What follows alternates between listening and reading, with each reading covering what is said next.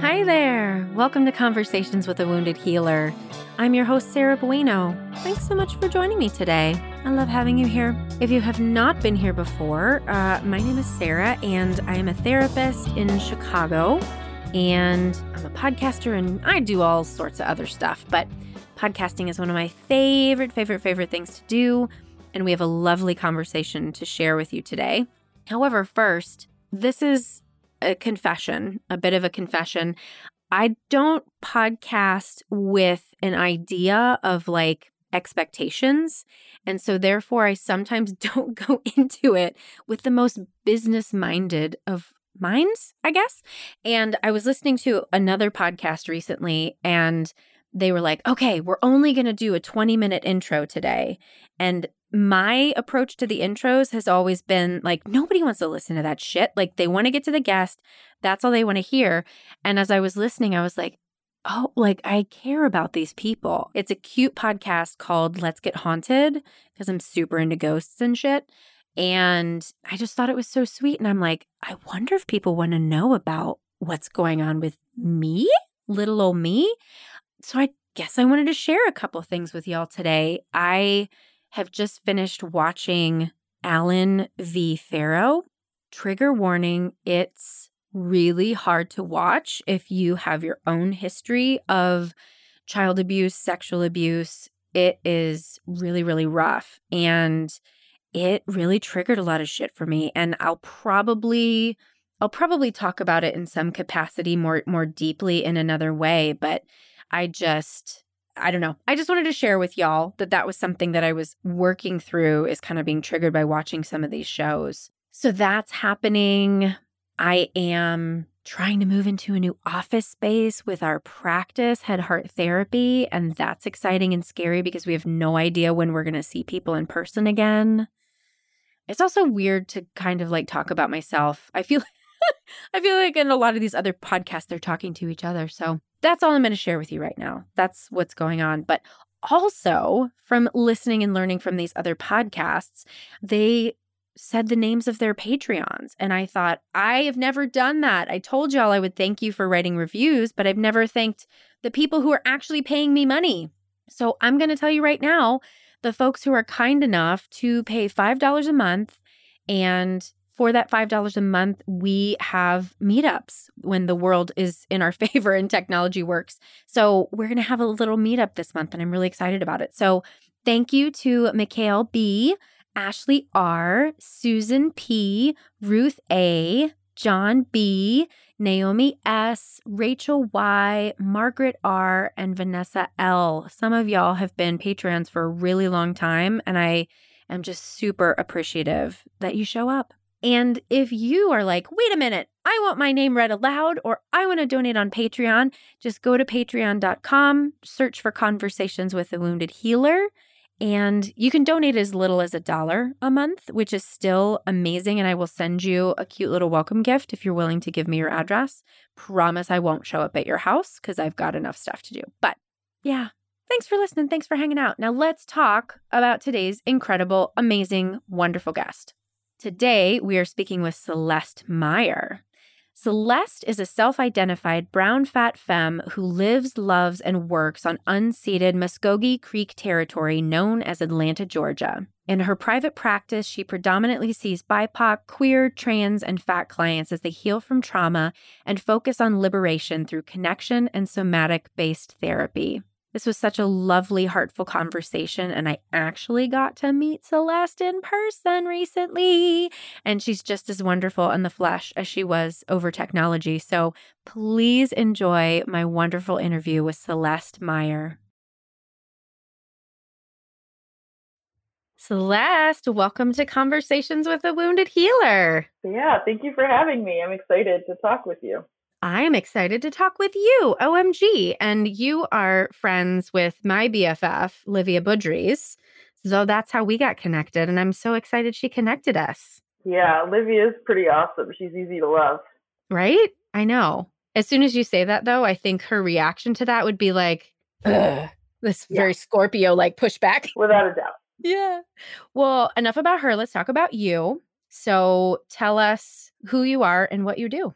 Yeah, I'm Celeste Meyer. I always, whenever asked this question, like I don't want to lead with career because like I want to be so much more than that. So, kind of leading in with identity stuff. I'm a fat bodied South Asian queer woman, and I'm living in Atlanta, Georgia, what used or is unceded Muskok Creek land.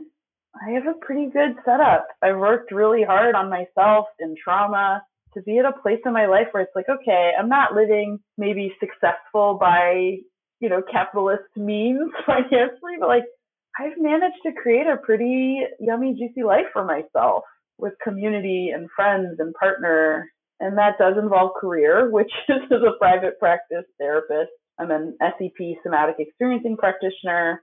I have to do EMDR. So I always say trauma specialist. And I work mainly with people of color, as well as other fellow queer folks, trans folks, fat bodied folks. A lot of marginalization coming through my door. Mm-hmm. I love that you were talking about like, you're successful, but not in capitalist standards. Shauna Murray Brown, have you heard of her? Yeah. I'm obsessed with her. Like, I want to be her best friend, but she's too busy for me. But she just posted something on Instagram the other day about like, is it possible to be successful and be engaging with white institutions without like getting torn down by them? And somebody else was like, just what you said, like my success would not be success in a capitalist size, but it's success to me. And that's literally what's actually important. I mean, it's hard for me these days not to think about that in relation to how prevalent depression is. Where It's like if we could get our brains wrapped around success and happiness that doesn't have to do with financial income, what we have and what we don't, career, or like loving our career at the forefront, how could we create lives that we want to be engaged and live in? Right. It would be different. Are you a millennial? I don't know. Am I? I'm in my mid-30s. So yes. Okay. Because I'm just thinking about the promises that millennials were sold because of all of the generations before, right? I'm a Gen Xer, like on the very tail end of Gen X. I'm so young. I'm 42. And our generation was kind of this like latchkey kid generation where people were like, go out to play. And then they forgot that we were there until we came home and wanted food. And then your generation, they were like, oh, we're going to do it differently with you. Like, we're going to make sure you're special and you get everything that you want. And you're going to get a house and you're going to have the career you want, all of these things. And yeah, I'm in a weird end of that. So I was born in Canada, Toronto, Canada. Oh. I don't know if it's different culturally. My mother's from India, but I feel like I didn't get that millennial upbringing. Like I've heard that experience, and I definitely have peers who are maybe a little younger than me or around my age that had that. But I also didn't quite have what you had either. I remember like we did have a friend. I did feel like I was on my own a lot in a way that was okay, but I was left to be my own person, but not in this like my parents weren't cheerleaders for that. Yeah. Mm-hmm. And I can see where, with clients and with even friends and peers who are a little younger, like they've really been sold this everything's going to be great dream that's hurting them so badly. Yep. And contributing to the depression. And then also that generation too had social media earlier in their lives, right? I didn't get Facebook until I was in my late 20s, which I can't even imagine what social media actually does to the developing brain in terms of comparison, right? Like that's obviously the thing that comes up with depression a lot is people are like, oh, my life is nothing compared to, I was reading something today about, I can't remember which Kardashian, they all look the same to me, but one of them did some sort of Photoshop with their body and people were like outraged about it. And if I had to grow up looking at that all the time, like I literally don't know what I would have done. Yeah. So my own recovery, I'm in recovery for an eating disorder. I started being a fat teenager pretty early on. And when I treat eating disorders now in young folks, social media is at the forefront of every discussion. Really? Is like the comparing. And I mean, I remember comparing, but I was like only comparing to the other girls I was in school with. Yes. Or like occasionally there was like, oh, this person on MTV or but the rate of how many images they're seeing that they're comparing to that are photoshopped and that are so idealistic, even in the posing, is just so much higher than it was when I was young. I really don't know how children are making it today. But let's not be super sad. Cool. We could, but let's talk more about you specifically. So, you talk about being in recovery from an eating disorder, and I'm guessing that there's some trauma in there somewhere, right? We all often specialize in the things that we know from the inside out. So I'm curious how you came to decide you wanted to become a therapist. Like, what was that journey like for you? What led you here? Yeah. So I entered college. I went to the University of Florida to be a pharmacist. I did pre-pharmacy. Really? Plot twist. You're in for a turn. Here it comes. Plot twist.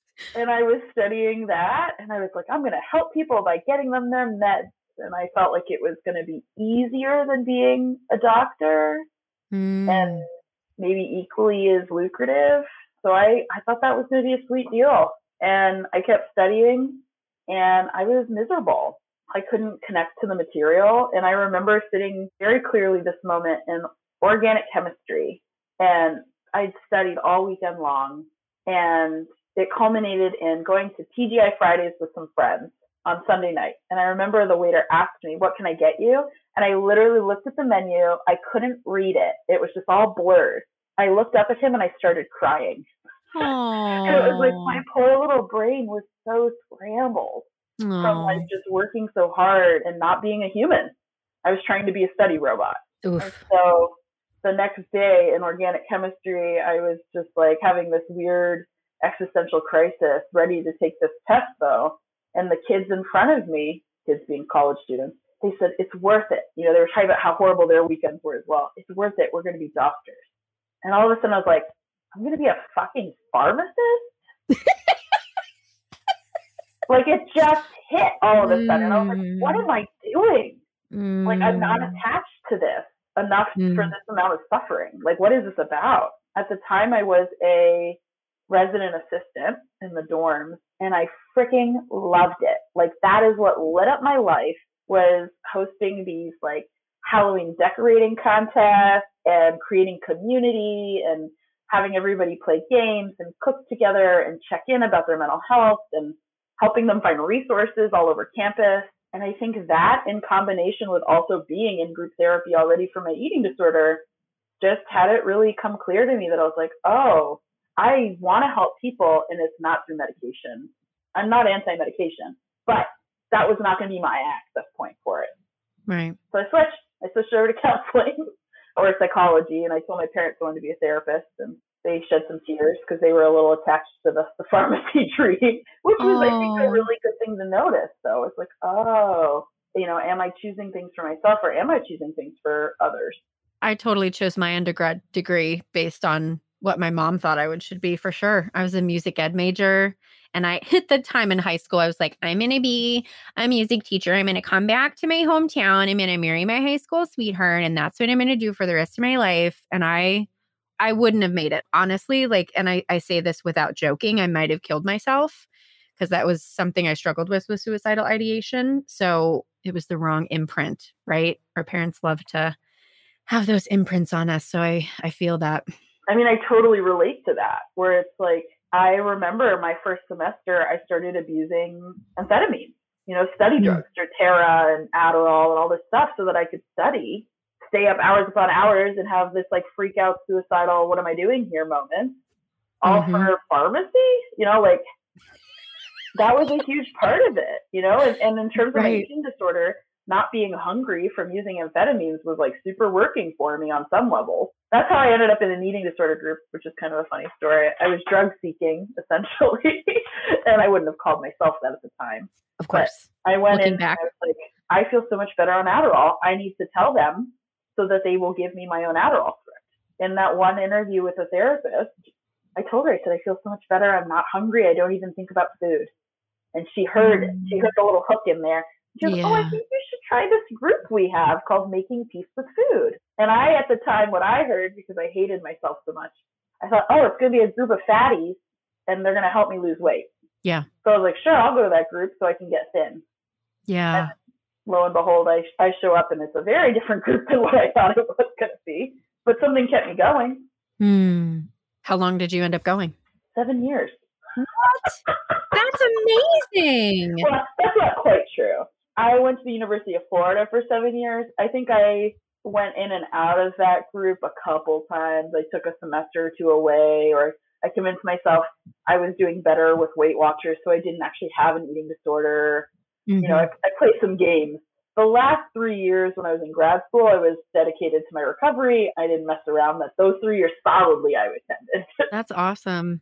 And what you describe sounds, I'm in Al-Anon, and it sounds very much like akin to somebody who goes into Al-Anon to get their loved one to stop drinking. Yeah, I'm going to go here to lose weight. Yeah. Well, I'm an Al-Anoner as well. So yeah. OMG! And those are funny stories too, for sure. But my first experience with 12-step was Overeaters Anonymous. Mm-hmm. I'm sure it's helpful for some, but my experience was that it was encouraging more disordered eating for me. I agree. Because of language around abstinence from like flour and sugar. I'm like, oh, this is just another diet. Yeah. And I was already in on diets weren't working. But I was getting clear that my family was chaotic as heck. And that's where I think Al-Anon really was a game changer for me. Yay! Was unpacking those levels. Oh my goodness. Are you still a grateful member? No, I'd probably say no is the right answer there. I haven't been to Al-Anon at all in the pandemic. Mm-hmm. I'm so relational that the Zoom piece and Zoom for work. And as I hear him saying it, I'm like, man, this is a load of shit. The excuses I'm giving. Maybe this is what I needed to get my ass into a meeting, but. Aw, I can send you an amazing one. Oh, I would love that. So I guess one of the things I'd love to hear in terms of your work right now is we're in a pandemic. It's been a year almost that we've all been in this situation. People are losing jobs. There's a lot of desperation, a lot of high acuity. I'm curious if you're seeing any specific things, because you just take sliding scale basically, right? So you're seeing clients who are really, really impacted by everything that's happening right now. Like, are you seeing any themes of people struggling with anything in particular? Yeah. Quick side note. I'm going to come back around to that. Okay. Something you just said kind of sparked where I'm like, I'm super passionate about it, and here's a chance to tell some people. Tell us. About sliding scale. Yeah, let's do it. I think sliding scale gets, a hard knock where I hear a lot, especially amongst white therapist peers and peers with a lot of privilege, like kind of encouraging each other, like charge what you're worth, you can do it, make the money. And it's like, well, yeah, you're valuable and charge what you're worth. And yet, who are you trying to serve? And like I've met people who, with their fees, I can tell you one time I really stepped in it where somebody said they charged $275 an hour. I immediately said like, oh, so you only see white people. Right. Rich white people at that. And she was like, well, and she admitted, she's like, yeah, actually I hadn't thought about it, but my practice, I am only seeing predominantly white men. And then I was like, oh, right. I like white men as humans, and that's not my client of choice. And I'm like, who is my client of choice? Where are the communities I want to impact, and what do they have access to? Yeah. And I've created a sliding scale document I'm happy to share with people. Actually, I shouldn't take credit. I adapted who I love giving credit to who really did the work here. My beloved dance teacher, Joy, who is TikTok famous, moves with Joy. What style of dance? I don't know, like cute and adorable. Just cute. Awesome. Okay, cool. Cool little choreographed, accessible. Like her whole thing is accessibility. She does like seated dances, and she's amazing. And I freaking love that she's become TikTok famous, which is so random for this like beautiful little unicorn in her 40s. She created the sliding scale document because she noticed this dance class didn't have people of color attending. And she's like, how have I created something that isn't accessible? And so she put together this tiered system, not based on income, because I think sliding scale so often is based on income. And then there's this like dehumanizing, prove that you're poor, where it feels like charity and looking down. And so what I do is I give people this form I've put together, and I ask them to self-select their fee, to take time to really check in with themselves. And when I share this with other therapists, they're always shocked that I make a decent amount of money doing that. And it's like, oh, what do we really believe about our clients if we believe they would rip us off if they all could? Honestly, only the rich ones do that. Like, yeah, you're not shocking me. And that's what I've yeah. shared with people is I said the people who will pay the lowest fee are ask their sliding scale. And then they come in and they mention their vacations and that they just bought a pet ferret and all this like kind of random stuff. And I'm like, oh, if you have that much money, like, why are you paying me $60 an hour? Like, Right. So I really kind of have gotten a good spiel where I ask people to spend time reflecting. And I tell them there's only so many slots at each level that, I hope you'll be mindful because that's how you make it sustainable, is that you only have a certain amount per each. I mean, that's what I say. I haven't been as tight at doing that, but this is where like the beauty of people has really shown up. I have people paying higher than the top of my scale because they want to support others. And I have people who self-adjust where they're like, I bought a house or I've gotten an increase or I've realized I've re-looked at my budget. I value my time here. I want to pay $20 more. Like, it's been really beautiful to see how people show up respectful of my time, and I get to feel into the connection and I'm valued. That's really cool. It is really cool.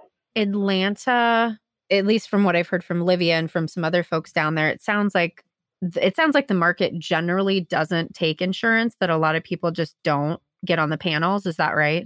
I mean, I'm one of those people who hasn't. I've never been paneled.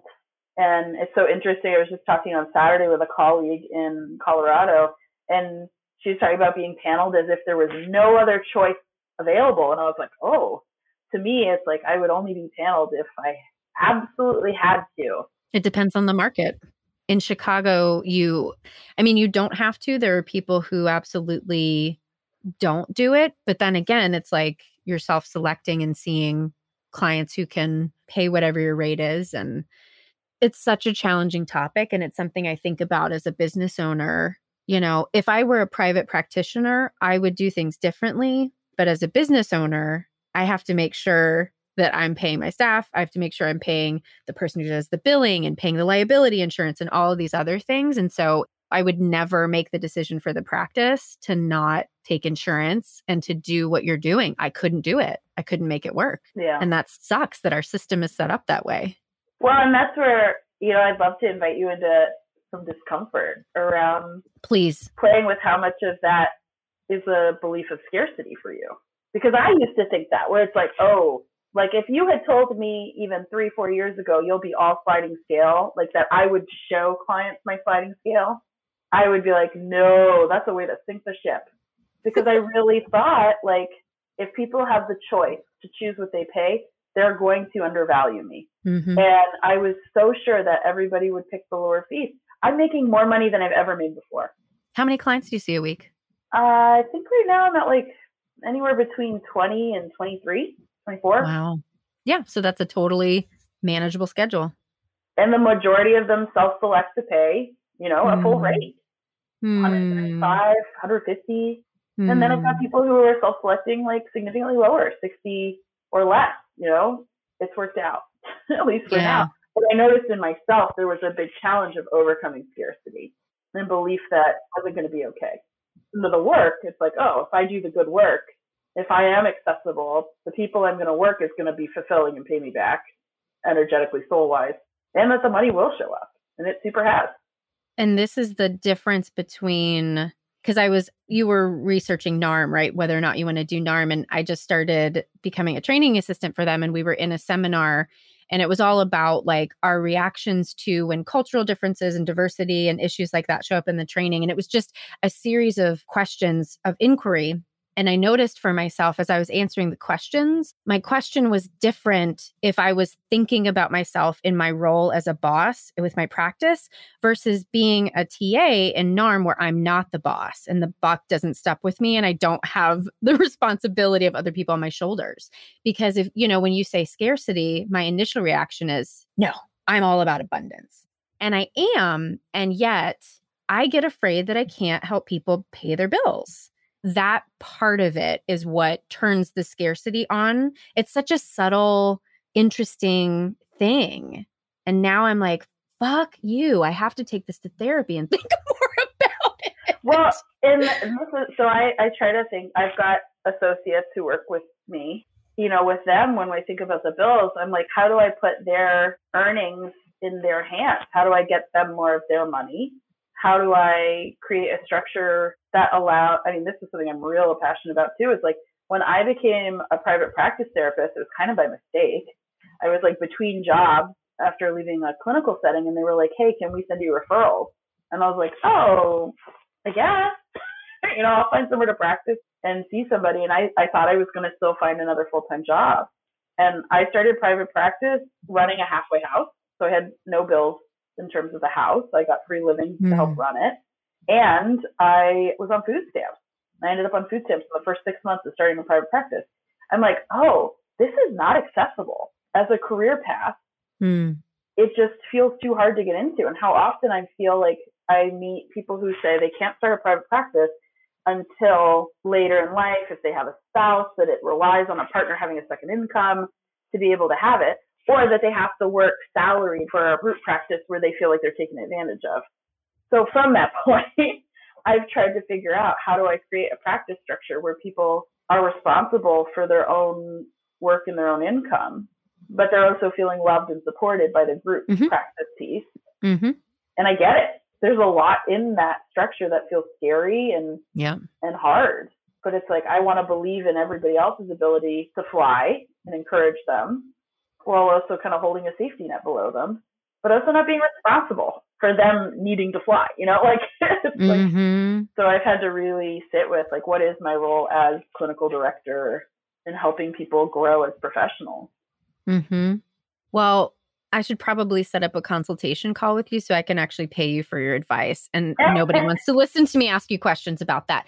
But I have been thinking about, I took Shauna's course once, and then I wanted the whole staff to take it. So I'm taking it with them again. And so I'm just kind of figuring out other ways that I can apply her liberation-focused framework to everything, And I mean, I was having this conversation with a friend recently to completely opt out of white supremacy and capitalism. Like, you can't just completely, unless you really want to live in the middle of nowhere, all of that sort of thing. And obviously I'm not going to do that anytime soon. But what I keep trying to tell myself is making the small changes, even thinking about this, so many practice owners will never even have this discussion and never even think about it. And so there's I'm trying to weigh, because I'm a person who will just start to pressure myself and judge myself for all the things I'm not doing right. And it's let's at least be okay, you're thinking about it and you're talking about it and you're seeking information.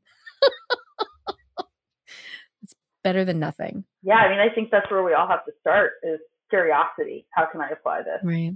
And I love to tell everybody, it's ask Black and brown women, don't suck them for labor, but follow their leadership. Look at how Black and brown therapists are doing, stuff, or if you've got employees in your practice that are Black and brown, ask them, check in on their contentment and what they see that could help create community structures with what they're experiencing. Because without white supremacy is strongly internalized, there's just a different filter often for people of color. We're coming to the table with a different understanding of supporting one another, which is available to white folks. It just isn't the first instinct for many because of how thick the water of white supremacy is in our culture. Yeah. In my little growth pod for Shauna's class, one of my people was mentioning I was just thinking about my friend group and how often I think I have to do it by myself. And we're always supporting each other's individuality, but it's not an actual community. Yeah, it's sad and painful for me to sit with that too long, because it's how much better the world could be if we could get that one piece. I have a friend who recently is getting divorced. She said after her last big serious breakup, she made sure she was never in the position again to have her whole world crumble with one person leaving. Right. And she was kind of thanking herself, past self, for that, because here she is going through a divorce, and she's like, yeah, it sucks and I'm okay, because there's community care. How do we switch over to nurturance and community care? Is such a beautiful way to reframe that. I think gives us hope. It makes life better and easier. And it probably looks like less productivity or work-driven success. Yes, absolutely. And if there was more community care, then making less money is more sustainable too, because it's not sacrifice, it's not competition. Yeah. Well, let's shift over to the healer talk. Okay. So how do you feel about the term healer in terms of what you do? I mean, I think it's interesting, coming from the conversation we were just discussing, that to me, like, healer sometimes feels a little crispy, like it's almost an appropriated term. Like, I think of healers having this more like indigenous root than, medicine, which of course is like healthcare, which is technically healing work. I mean, not even technically, it's literally healing work, but it feels like healthcare and healing are so different. So different. So, calling myself a healer, I'd say yes, I am a healer. And I also want to be careful of the nuances, because it's like, oh, I would never call myself like a shaman.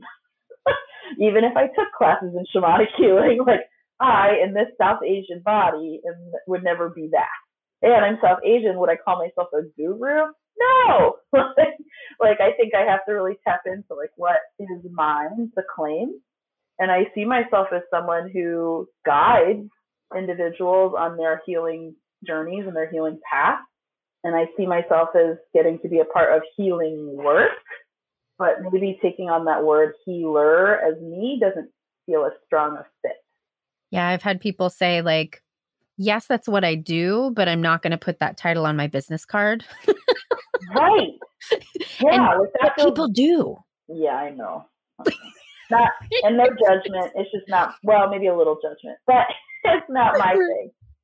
Right. And what I've learned asking this question over 100 times now is that everybody has the same answer, but it depends on whether you put the weight on yourself to be like the fixer versus knowing that you're not the fixer and like holding healing in that respect, right? And I hear you saying that, like, I am a facilitator of healing, right? I am there to support people through their work. And in my mind, that's what a real, quote unquote, real healer is anyway, is not somebody who thinks that they're actually doing this to you.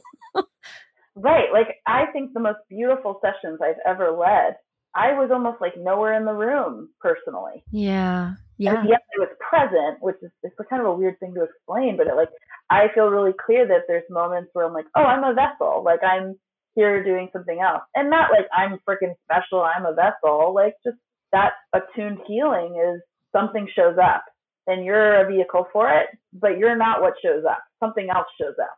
Right. And I'd call that maybe the healer or the healing energy. I'm pulling on this thread because I'm really just totally curious about your answer. Like, what do you think that is? Like, I would call that God or universe or spirit or something like that. Like, what do you think that is? I mean, I use those same words. I had a Catholic upbringing, and then I had a really strong, like, to hell with this shit. So I came far away from the term God for a while, and that's when I started saying, like, the universe. And then I came into Buddhism, and the universe has been the one I say probably the most often. And kind of interestingly enough, I've come back around to like goddess lately. Yes. The last couple of years where I'm like, when I start thinking, it turns out I might just have been mad at men, because when I get around, yeah, the more I worked on that, the clearer I was like, oh, having a divine, the divine, be associated with feminine qualities of creation and nurture and mothering, like that all feels juicy and good to me. So saying like, yeah, goddess shows up, or energy, the universe provides, that kind of airy fairy metaphysical talk. I love it. I think all of that fits. I think within somatic experiencing, there's probably ways to explain it away with nervous system states, but like, I love being a little detached from that and a little more curious about the parts that feel magical, and like, let's let the world feel magical whenever it can, because it's heavy enough. I love that perspective. That's how I feel too, because I have people in my life who are very like science-based and, must live with facts and like, prove these sorts of things. And it's like, science can't explain everything, and science knows it can't explain everything. And science will tell you when something is a miracle. They'll be like, I got nothing. Yeah. So there's got to be some other thing, right? I don't know. I mean, when I first came to 12-step work, I really struggled because of all the God talk. And I think what came around for me was this concept of universal order and cycles. And it hit me with the help of a really good sponsor that, like the seasons was where I think I started, where it was like, okay, we've had farmers' almanacs for thousands of years, or at least hundreds of years. And, they weren't Googling shit. So it's like, how were they able to predict all these cycles, right? Without the technology to such detail? And they were like, those things were incredibly accurate. Like people really, they hung their whole lives on what the farmer's almanac told you it was going to be like this whole year. And yet there's no like Willy Wonka, Wizard of Oz type human figure, that's like pressing buttons to make fall become winter or to make the rain come down a certain day. So it's like, well, if that stuff can all happen in a cycle and be somewhat predictable, then maybe there's, universal order is God, or, this like sacred cycles or sacred geometry or whatever. Like maybe there's bigger patterns. And I think for me, it was helpful to bring in compassion to myself, to be like, oh, maybe I'm also a seasonal fruit. Like sometimes I'm going to do better, in certain seasons than others. I'm going to have cycles that maybe don't even go with the once a year season, but like I get to have cycles within me of blooming and conserving energy, of being, blossoming and ready to connect with all the plants around me, or being the one with like one withered leaf. Like I get to be all of those. Right. And just thinking about that when you say like medicine doesn't feel like healing, and it's like medicine is very patriarchal, it's very linear, it's very pointed. And what you're talking about, like being cyclical, that's a feminine ideal, right? Like that would fall under that category, right? And that's how healing works. We know healing isn't linear. It's like one step forward, 3 steps back or whatever, because of that like cyclical nature. It's the rise of the divine feminine. Here we come. I mean, I could talk for hours on that. That's one of my favorite topics. Why didn't we start with that? But everything we talked about actually was already amazing. Maybe we'll have to have a part 2. Yeah, we could. We totally could. Because, like, yeah, falling into the divine feminine work has shifted how I get to show up in my life, and allowed me to feel like a powerful being just from being in a woman's body. And it's like, it's so sad when people don't have that connection yet. Well, we're almost out of time, and I have to ask you about your thoughts on wounded healer. How do you feel about that term? The wounded healer. I remember the first time I heard the term wounded healer in grad school, and I could feel it in my body where it was like, that there was a release of pressure and a sense of relief that it's okay to not have all your shit together. And I think for me on a personal level, I think that the only good healers are all wounded, because it's like you have to have gone through some stuff to come out even a little wiser. Right. And it's like, where does wisdom and knowledge come from, if not from having to like learn and make mistakes and failures? And I think a lot of times those things are traumas and wounds. Absolutely. So that's where I think maybe the term wounded healer, that those two words have to go together in a really beautiful way, where it's like, yeah, that's where the healing works, is like somebody who can genuinely guide you because they're not looking down from an ivory tower. They're leading you on a trail that they've at least gone on similar trails or know what trails look like. Right. And side note, Olivia actually sent me this course from Pacifica Graduate Institute. I think that's what it's called. That's all about racialized trauma. Well, at least that was the title of it. And I show up to it and it's a bunch of Jungians, which you're like, you're all in your head. So that's its own thing. But what I think is so interesting, the woman who's teaching the course is like one of like 4 or 5 Black Jungian therapists. Her mission is calling attention to Jung's racism. It seems like they worship Jung. That's what I'm seeing. It's really weird. I mean, it's not white supremacy at its best, though. It's like some figure who knew something becomes this like deified answer. I'm like, yo, he was a dude who was racist and also flawed, and I'm sure 1,000 other ways. Like, right. Let's not pretend like that one guy had all the answers. Right. Yeah. And this course has just been really interesting to hear from the Jungian lens, but it's so academic and that's so not the way that I think about things, but I can pull out like all the spirit within it. But it's so interesting to hear her like call attention to, oh yeah, like Jung said this in this one paper or book he published or something like that. And then teasing out, how do we hold that when clients bring it into the room? It's really interesting. Jung, you were being canceled. No. I mean, I don't know enough about him to cancel him. I can't say I'm a fan of some of the stuff from Alfred Adler, and Jung was Adler's teacher. So, like, Jung couldn't have been all bad. Yeah, right. No one is all good or all bad, except for Donald Trump. He's all bad. Agreed. Yeah. I try to do empathy work around that sometimes, where I'm like, he's a wounded little boy who didn't have attention, which is probably true. But with the amount of harm caused, I don't need to sit with empathy very long there. Right. Did you read his cousin's book or his niece? No. It's fascinating. I'll send you a link. We can talk about that later because that's its whole thing. But yeah, he was a very, very ignored little person. I mean, you can see it in his own family of how he's ignoring and, bestowing favors. Like, oh, here's the cycle repeating of people who are disconnected from the land. They're disconnected from other people and other, outside their own bubble and what life looks like. There's what's important. Like, there's so much disconnection from self, from others, from community. Like, that's contagious. And it happens intergenerationally so strongly. Right. Yeah. Well, this has been amazing. You're just a lovely human. Well, thanks. Well, where do you want people to follow your work or support your work? How can people support you? Well, I'm just taking a second to feel how juicy that feels, being asked how people can support me. What a yummy question.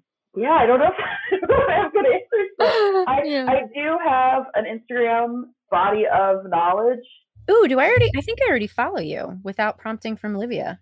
My Instagram, I started this because people talking about eating disorder clients.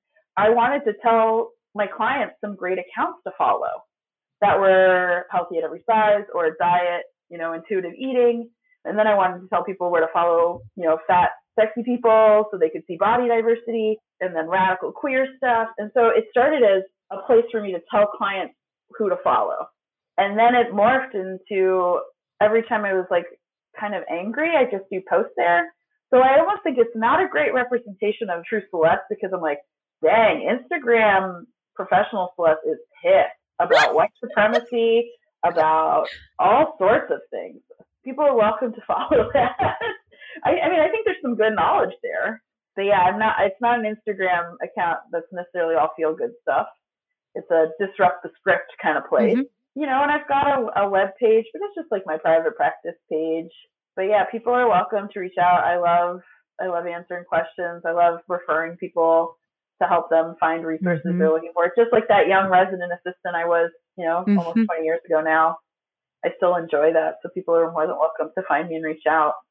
Well, thank you for being here. Thank you for all that you do. And I'm so delighted I hope we can be friends now. Totally. Yay!